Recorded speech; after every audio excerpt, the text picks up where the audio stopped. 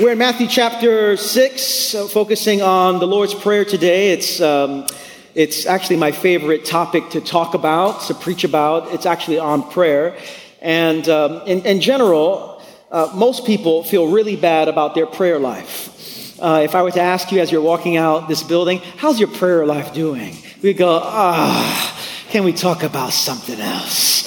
Because prayer is hard and prayer is difficult. And yet, prayer is the air that we breathe in our relationship with God. And if we don't have a life with God in prayer, we really don't have a life with God at all. And so Jesus has some strong, important words for us as we consider what it means to be his follower, as we consider what it means to pray. And one of the greatest gifts that Jesus has given us is the Lord's Prayer. He's given us the Lord's Prayer, the Our Father, to serve as a framework, to serve as a way of seeing the world and relating to God. And this prayer, the Lord's Prayer, the Our Father, if you will, is so simple, a 3-year-old can memorize it. My daughter Karis, when she was 3, she's 9 years old right now, but when she was 3, before we would go to bed, I would teach her the Lord's Prayer over and over again until she got it. And we would pray it every night before we went to bed. Surely there were some times where she would say things like this: give us this day our daily trespasses. Where I'm like, no, honey, we don't want daily trespasses. We don't want to ask God for sin, honey. Or she would say, forgive us our trespasses as we forget those who trespass against us. And we want to forgive those who trespass against us. She's like, no, I want to say it my way. And so the prayer is so simple. A 3-year-old can memorize it, and yet it is so profound that scholars and theologians have written thousands upon thousands of pages on this one prayer. And so over the next 2 weeks, today I'm going to focus on verse 9 and verse 10. Next week I'll focus on verses 11 through verse 13, and really what it means to be people of prayer. What does it mean to follow Jesus in this way? And my hope is that during the course of this week, that you would pray the Our Father, you would pray the Lord's Prayer, but not mindlessly, but meditatively, reflectively, prayerfully. That these words that we pray will actually have a substance to it in your life, and that you would be seeing these words as the very framework of following Jesus. Everything that we need to follow Jesus is found in this prayer that Jesus gave us. My hope is that throughout the course of a given day, that we would pause to slowly pray it, to allow the life of God to so intersect and impact our lives together. Let's pray this, Our Father. Let's pray it together and then I'll preach on some of these verses here together.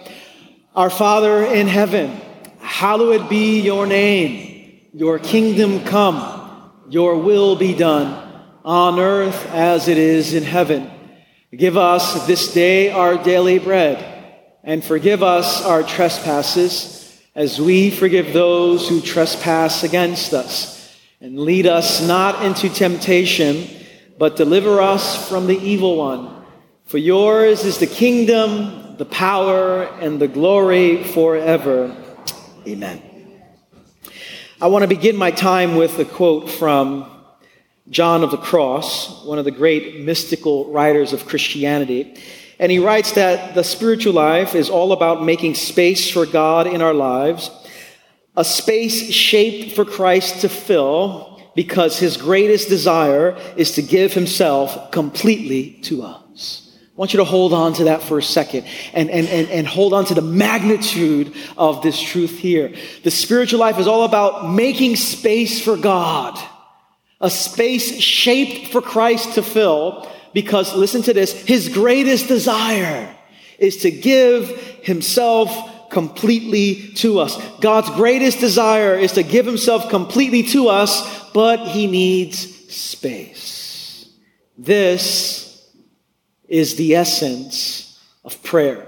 The creation of space in our lives, the creation of space in our souls, the creation of space in our hearts, so that God can completely give himself to us.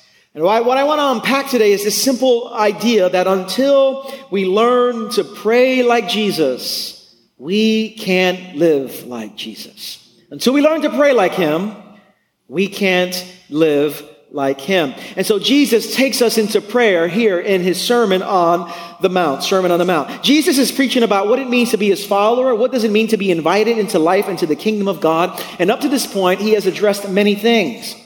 And up to this point, we have preached on many things. We've looked at his Beatitudes. We've explored what it means to be poor in spirit. We've explored what it means to mourn. We've explored what it means to be meek. We've explored what it means to hunger and thirst after righteousness. We've explored what it means to be pure in heart, to be peacemakers. We've explored what it means to be salt and light, his witnesses in the world. We've explored our own anger. We've explored our own lust. We've explored what it means to be true to our word, our yes being yes, our no being no. We've explored what it means to turn the other cheek, to love our enemies, and now we move on to prayer. And it makes sense why prayer is situated at this point in the Sermon on the Mount. It's midway, and it's almost as if Jesus is saying, unless you pray well, you cannot live well. Unless you have a life with me, it's impossible for you to live like I live. And so the measure of our life in God is based on the quality of our life with God in prayer. The quality of our life with God, the quality of our life is connected to our life with God in prayer.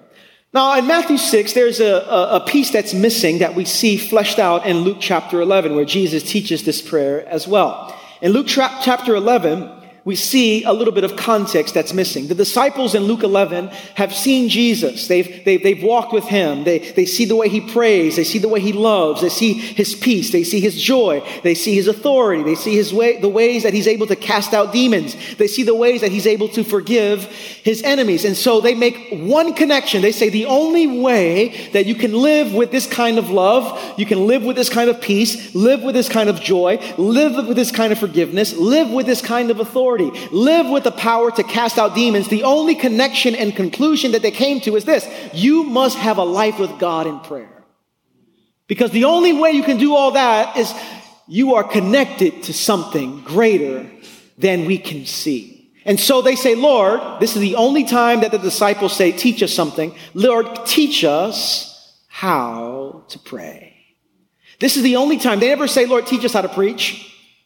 They never say, Lord, teach us how to cast out demons. But what was recorded in the Bible, the only thing that they asked Jesus to teach them is to teach them how to pray. Now, this is a strange request because the people asking Jesus to pray as young Jewish boys would be taught how to pray. They grew up praying. The average Jewish person would have entire books of the Bible memorized.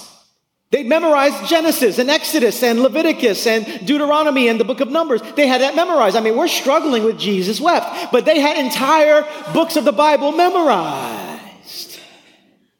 If anyone would have prayed, it would be them. They would go to church. They would memorize prayers. They would say their prayers, but they looked at their own life, and then they looked at Jesus, and they said, the way we're praying is not getting the kind of results you're getting. You're doing something different. Teach us what you're doing. Teach us how to pray. And so Jesus says, okay, but before Jesus teaches them how to pray, Jesus teaches them how not to pray.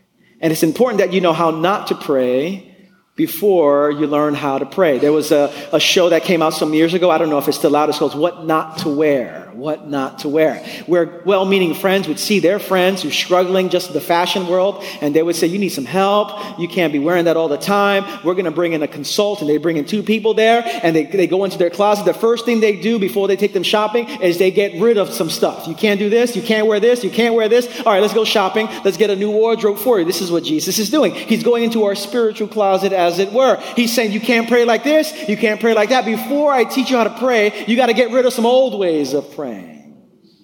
You got to think about the ways that you've been shaped in prayer, dismiss that, and then receive what I have for you. Jesus says, this is how you are not to pray in the verses right before he gives the Lord's Prayer. In verse 5, he says, when you pray, do not be like the hypocrites, for they love to pray standing in the synagogues and on the street corners to be seen by others. Truly, I tell you, they have received their reward in full. But when you pray, go into your room, close the door, and pray to your Father who is unseen. Then your Father who sees what is done in secret will reward you. And when you pray, do not keep on babbling like pagans, for they think they will be heard because of their many words. Do not be like them, for your Father knows what you need before you ask him. Jesus here is coming against two kinds of prayer. The first way of praying is to be noticed. So he says, when you go on Queens Boulevard, don't pray to be noticed.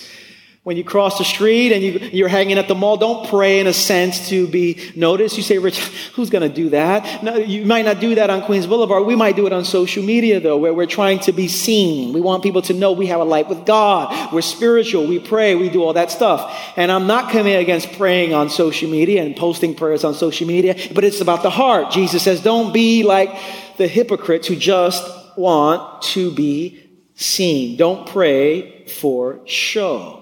Then he says, don't pray like the pagans. Don't be babbling like the pagans, for they think they will be heard because of their many words. And in that time, when pagans prayed, they would pile up as many names of the God they were praying to, hoping that at least one of the names of the God would get their attention. And so they throw every name out there, hoping that at least one of them would stick. And then God would hear them. Jesus says, no, don't pray for show, and don't pray with formulas. Another way of saying it is this: don't pray super religiously and don't pray superstitiously. You don't have to use all the fancy words to get God's attention. And Alpha and Omega and beginning, before even, and sovereign of the universe, and using King James language and all that stuff. God's like, I understand what you're saying right there. We can get super religious, or we can get superstitious, where we think if we could just have the right formula, I would have gotten the parking spot. If I just prayed the particular way, then God, as if God is a kind of cosmic slot machine that if we just say the right things, we'll get what we want. He says, don't pray super religiously and don't pray superstitiously. He says, if you're going to pray like I do, if you're going to pray that brings about true spiritual fruit, pray like this. Then he gives the Lord's Prayer. Now, when Jesus says pray like this, I think he means it in two ways. I think he literally means pray these words, pray like this, but not in an absent-minded kind of a way. I think we should take these words and internalize them, memorize them, and then from the deepest place of our being, pray them to God. Very literally, these words. But in addition to that, the prayer is a framework for the entire spiritual life and what it means to follow Jesus. And every verse there is an opportunity for us to do inventory, to take a look at our own lives, not just to pray it fast through, but to see it's about accessing God and allowing God to access parts of our lives. Jesus says, pray like this, and he begins by saying, our Father. Our Father.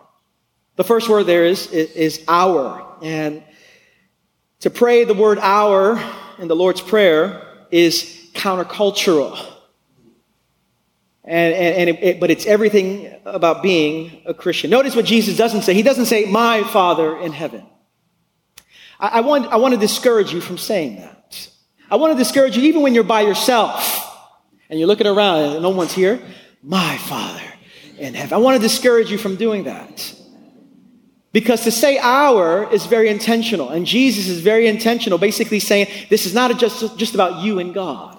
That you're part of something larger than yourself. That you don't have a corner on God. It's our Father. To say our reminds us that although we might have a personal relationship with God, we don't have a private relationship with God. That our relationship with God is one that is personal and communal. We belong to a larger family. Our. When we say our, it speaks to the radical nature of reconciliation. We believe that to say our means that God says there's room for everyone at the table. That we don't determine who's in and who's out. It's our Father. When we say our, what it's doing, it's saying to us that ultimately what unites us is not that we agree on everything theologically. That what unites us is not that we vote the same way. That what unites us is not that we think the same things. What unites us is one Father, our Father. This is one of the reasons why we are to learn and fellowship, especially with other Christians from different traditions. It's one of the reasons why we need Presbyterians and Pentecostals. It's one of the reasons why we need our Roman Catholic brothers and sisters and our Eastern Orthodox brothers and sisters. Why? Because it's not just mine. It's ours. Our Father. Why do we work for reconciliation? Why do we work to bridge racial, cultural, economic, and gender barriers? Why do we have a life outside of our own private needs and our own private wants? Because it's our. And so Jesus says, begin by saying our. Then he goes, Father. The emphasis here on the word Father. Our Father. And when Jesus introduces this word Father here, it's countercultural as well. Because the majority of Jewish prayers that Jesus would be surrounded by would begin not with our Father. They would begin with words like this. Blessed are you, Lord our God, ruler of the universe. Or they would begin by saying sovereign of the universe. Now, do I believe, Lord, our Father is, God is the ruler of the universe? Of course I do. Do I believe he's sovereign of the universe? Of course I do. But when you look at it, it gives the sense that God is highly exalted, powerful, and way out there. Like he's far. He's way, you can't touch him. He is way up there. There's no way to reach him.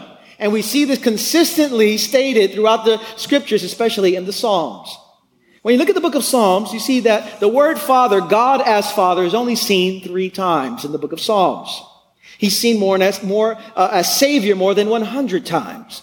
As deliverer more than 50 times. He's seen as king over 40 times. If you read the Old Testament, you see that over and over again, God is unapproachable. That no one would dare to say his personal name. That the people of Israel would prefer to substitute various alternative names rather than risk the mistake of mispronouncing God's name. And so God was often seen as distant, way out there. What makes it also difficult for us to say Father is the way that our relationship with our own biological fathers has impacted our vision of God. At my time at New Life here, I've had many conversations with people who have said, I'll address God as Lord, but I can't address him as Father. That I have a hard time calling him Father. Or if we do call him Father, he's a distant Father. He's way out there.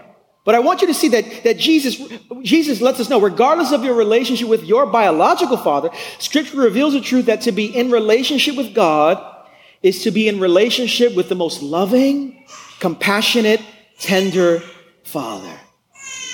And he says, if you guys are going to pray like I do, you have to see God a particular way. The word Father there is the word Abba, the word Papa, the word Papi, the word Daddy, the word Father. And Jesus reminds us, and this might be the most important revelation that Jesus gives us, that God is not just a supreme being way out there. God is this intimate Father who longs to embrace us. Now, this is difficult for many of us. When some of us pray, when we think of Father and coming to prayer, we think about God as Father who's disappointed with us.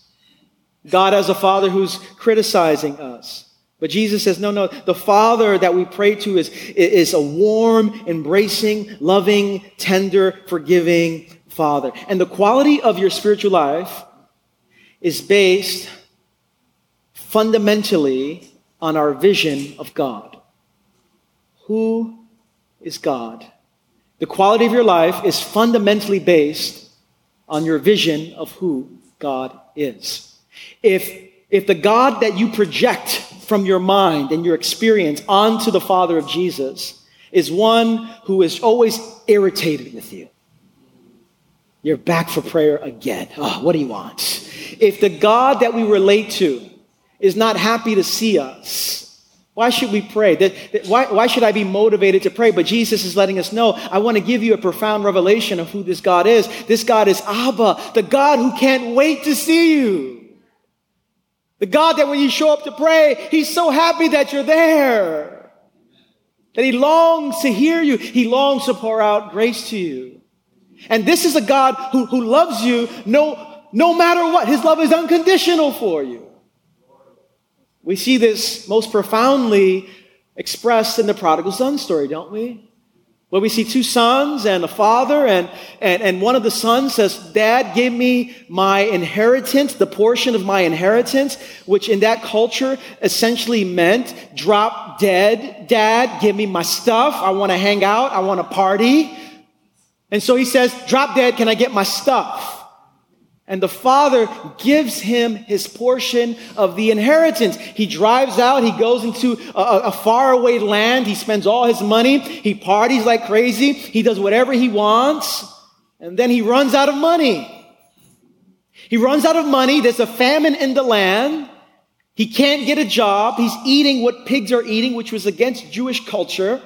He says to himself, man, this is terrible. Maybe I can go back to my father's house. At least I can be a servant there. I don't have to be a son. Maybe I can just be a servant there. He picks up his stuff. He goes on a long journey back to his father. His father sees him in the distance. And when the father sees him in the distance, the father starts running after his son. Now, if I'm the younger son and I see my father run, I'm running back. He's back after. I got to get out of here. No. But when the father runs after him, it's not to judge him, to embrace him. One scholar said that he runs to his son, not just because he was happy to see him. He runs to his son because the villagers were going to stone him because he was not honoring his father, which was against the commandments. The father comes to him and he embraces him. He gets him into the house. He says, put the best robe on this kid. Give him a ring. Give him some sandals. Let's throw a party. He says, let's kill the fatted calf. The fatted calf was the animal that was prepared for the next feast, the big wedding feast, a feast that every villager would enjoy. It was typically like a marriage feast. Imagine the father saying, let me use a modern day analogy, where there's a wedding next week. You already got the wedding cake. Your son comes back. You say, let's cut the wedding cake. Oh, we got to celebrate. You got to celebrate. What do you mean cut the wedding cake? That was prepared for the wedding. No, my son is back. It's time to celebrate. This is how they would have heard that. This is crazy. He loves this kind of son. And what I love about the father and the prodigal son, which shows us the heart of Jesus, the heart of the father of Jesus, is the prodigal son returns not because he's repentant. He returns to survive. He doesn't return because Dad, I'm sorry. And he goes, I'm hungry. I'm so hungry. I can go back and eat. And yes, when he's on the road back, he starts making up a speech. Dad, I'm sorry and all that there. But why did he return? Not because he felt bad for hurting his father's heart. He returned to eat. And you know what the father says? Come anyway. You know what we say? No, you better be sorry. Prove it. And then I'll let you back in the house. Demonstrate it. For the father says, you're hungry? Come on in. I know where to get a good meal for you. What I love about the father as well, that Jesus, the Abba, is that the father runs out to rebellious sons and takes them, and he runs out to resentful sons as well. The elder son he's upset. A party for him? I've been here all the time. I said all my prayers. I mowed the lawn. I washed the dishes. I did all the things you told me to do. You never throw me a party. The elder son doesn't want to come into the feast. He's hanging outside. He's on the stoop. No, I'm not coming in. The father leaves the party. This is a God who leaves the party for you. He leaves the party to see his resentful son. And he says, everything that I have is already yours. Come, your brother who was lost is now found. He was dead, but now he's alive. Come on, let's enjoy the feast together. But what you see is God consistently, whether you're rebellious or whether you're resentful, whether your heart is hard, your heart is hard, or whether you've been doing whatever, God, this is the Abba who comes after you. Jesus says, this is the God that we pray to. And your vision of God will determine your spiritual life. And Jesus gives us the vision of a God who's known as Abba. It's out of that place where Jesus now gives the first request. he says, our Father who is in heaven, and then he says, hallowed be your name. And here we have actually the first request in the Lord's Prayer. This is the first request. Another way of saying this is, Lord, may your name be hallowed. And I want you to see something. This is the first request of the prayer. And if we were crafting the prayer, we probably would not have done it this way. If we were creating the prayer, we probably would have said, our Father who is in heaven, give us this day our daily bread. Like we're so preoccupied with what we don't have, we would have went right for the bread. Our Father in heaven, give us this day our daily bread. Don't we pray like that? Hey God, how you doing? I need some stuff, Or we would say, give us this day our daily bread, our Father in heaven. Like the emphasis on give me my stuff. I need some help. But Jesus, the first request says, no, it's not give us this day our daily bread. It's hallowed be your name. Jesus is saying to pray like him means that our desire to see God's name hallowed must be our first request. Another way of saying it is this. Lord, may your glory and your name be the first desire of my heart. May your glory and your name be the first desire of my heart. The word hallowed means to be regarded as holy, sacred, highly respected, glorified.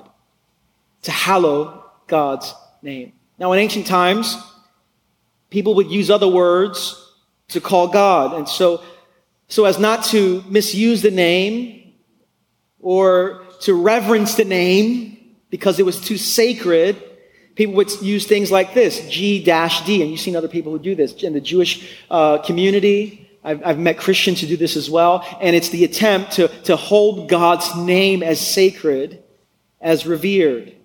But I want you to notice something within its context, why Jesus gives us this prayer and this request, hallowed be your name.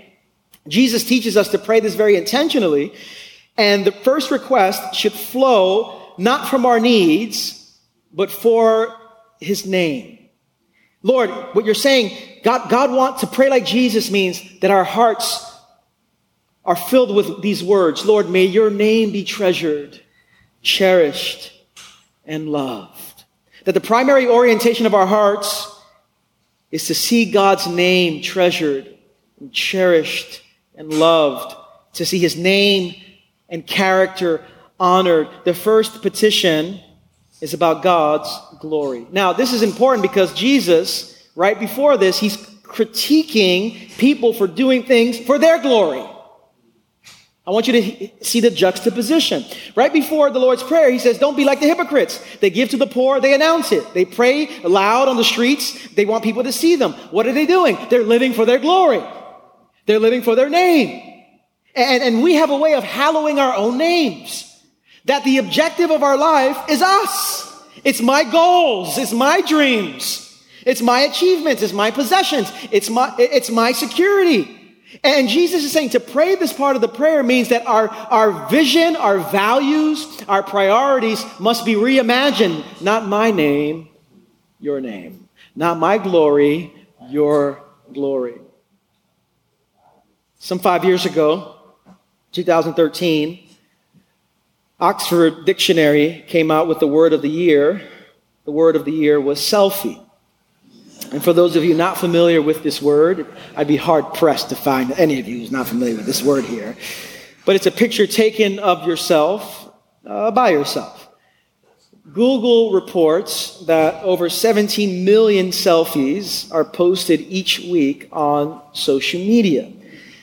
Now, I'm not here to condemn selfies. I have taken my share of selfies in the past there, and so I'm not here to condemn. I'm not here to condemn, all right? But what I will say is that the rise of selfies in our culture speaks to what sociologists are identifying as a rise of narcissism. That in our culture, that people, to get people to see us, to recognize us, to affirm us, that this becomes the driver of our lives. There was an article called The Selfie Syndrome, how social media is making us narcissistic.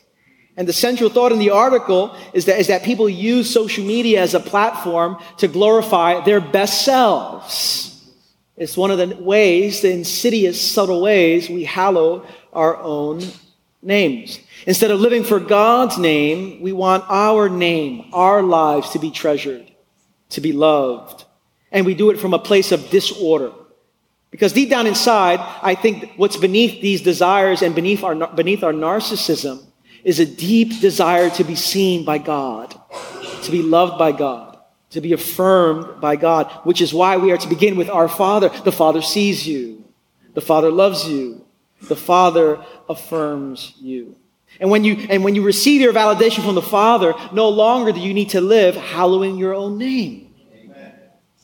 Because you're living for His name. Now, what does this mean for us practically? To hallow God's name. Well, it means that the desire of our heart is for God's glory and God's name. It's a prayer that gets to our motives. And so some of you've been gifted and privileged with a great education, with college degrees, with postgraduate degrees and the like. To hallow God's name means that we steward that for God's glory, not for the glory of our name. For some of you, you've been successful in business. You've obtained status and power on your job. To pray, hallowed be your name, means that we're using that power, we're using that success for the glory of God's name, not for our name. It applies to the way we manage our money. To make money is not a bad thing at all, but to make money for my own name is inconsistent with this prayer. To pray, hallowed be your name, means, Lord, whatever money you've entrusted to me, the resources you've entrusted to me, may I be generous with it. May I steward with it for the glory of your name. Why do I volunteer? Why do I serve? Do I do it so that people can see me and pat me on the back? Or am I doing it for the glory of your name? In short, are my decisions based on hallowing God's name or glorifying my name? Our Father in heaven, hallowed be your name.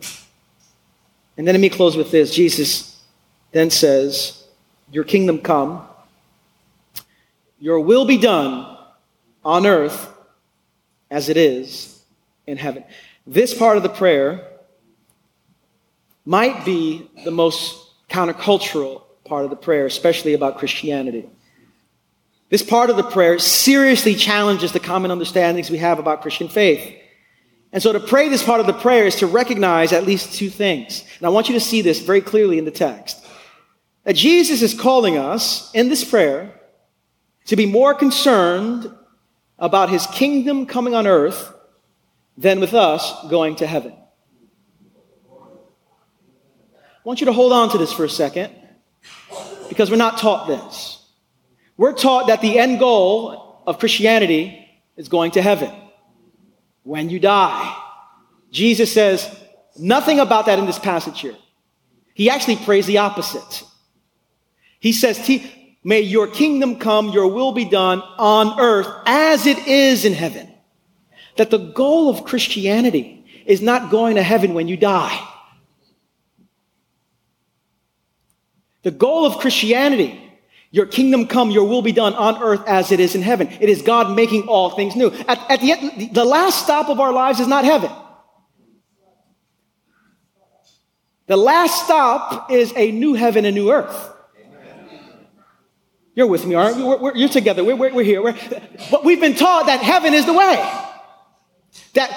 And listen, when heaven becomes the goal of your life, you can be really silent about what's happening on earth. There's no need to be concerned about what's happening on earth because my goal is heaven. And so there's injustice. Forget about it. I'm going to heaven. People being abused, don't worry about it. We're going to heaven. People in slavery, don't worry about it. We're going to heaven. But Jesus doesn't tell us to pray, Lord, when things get hard, send me to heaven. He says, no, your kingdom come, your will be done on earth as it is in heaven. This changes everything. Now, I want to go to heaven. You want to go to heaven. I believe that those who have died are in the presence of Jesus in heaven. But the end of the last stop is not heaven. The last stop is a new heaven and a new earth. Now, this part of the prayer is not just about Jesus saying, don't be as focused on heaven as praying for his heaven to come to earth. This part of the prayer is also significant in that it's not about wishing for God's kingdom to come, but about doing our part to see it happen. I used to hear this prayer in a passive perspective. I would say it like this: God, there's a lot of problems here. Please come and fix it. Your kingdom come, your will be done on earth as it is in heaven. Amen. And it's a very passive way of praying. Lord, there's nothing I can do. Please fix this world. That's how we typically hear that prayer. I think Jesus doesn't want us to pray it through the lens and through the words of passivity. He wants us to pray it through the lens of participation.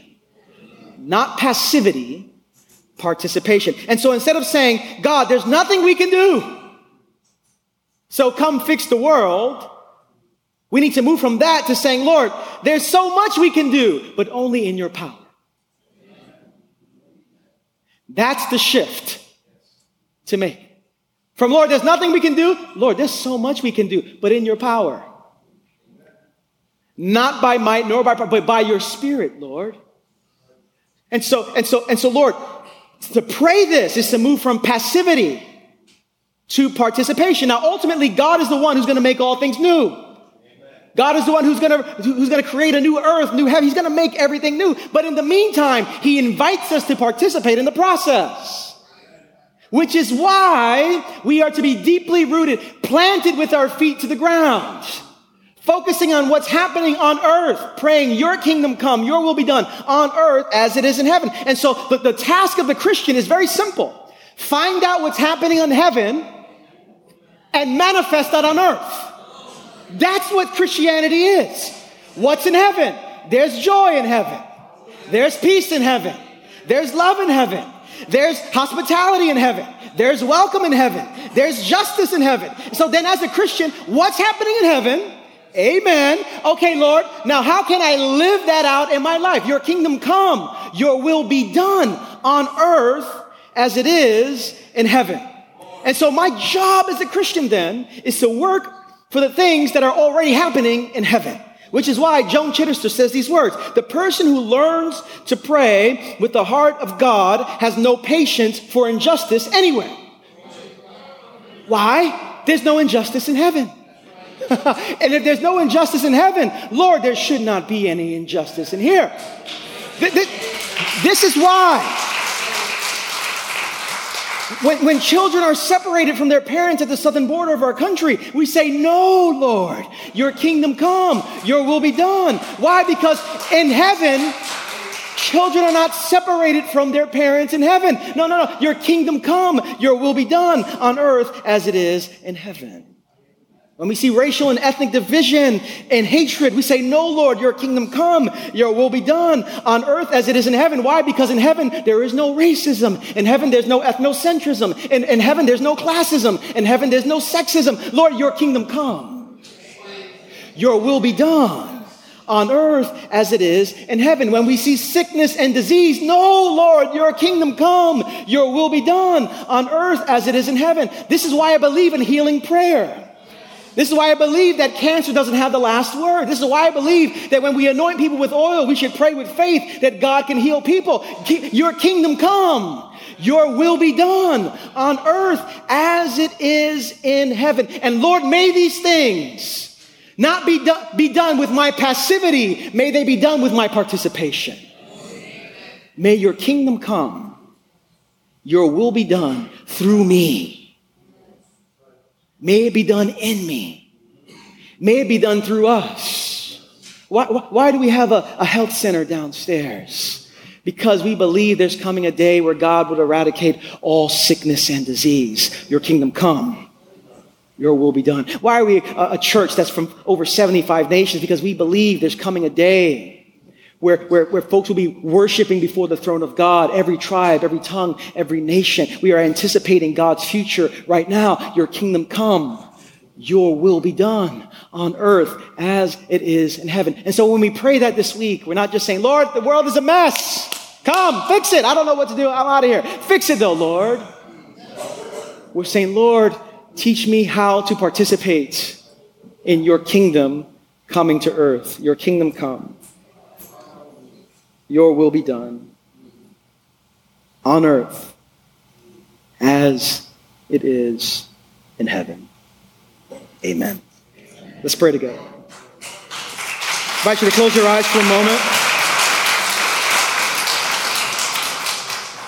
I imagine today some of you need God's kingdom, His power in your own life, in your marriage, in your job, in our city. And that language of your kingdom come is language of longing. Lord, we're longing for the day. Do in us what we cannot do for ourselves. Your kingdom come. Some of you came to church today wondering, is God for me? Wondering if God is with me. And Jesus reminds us that when we pray this, we're talking and communing with the God who is tender and compassionate and merciful. He's Abba. And it is this God who calls us to Himself, who invites us to participate with Him in His kingdom coming, His will being done on earth as it is in heaven.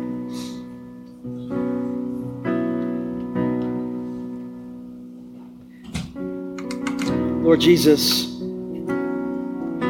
thank you for this prayer that deeply roots us in the life of God, in the life of Father, Son, and Holy Spirit. Lord, you've given us these very words, not just so we can mindlessly repeat them, but that these words would shape us and form us deeply.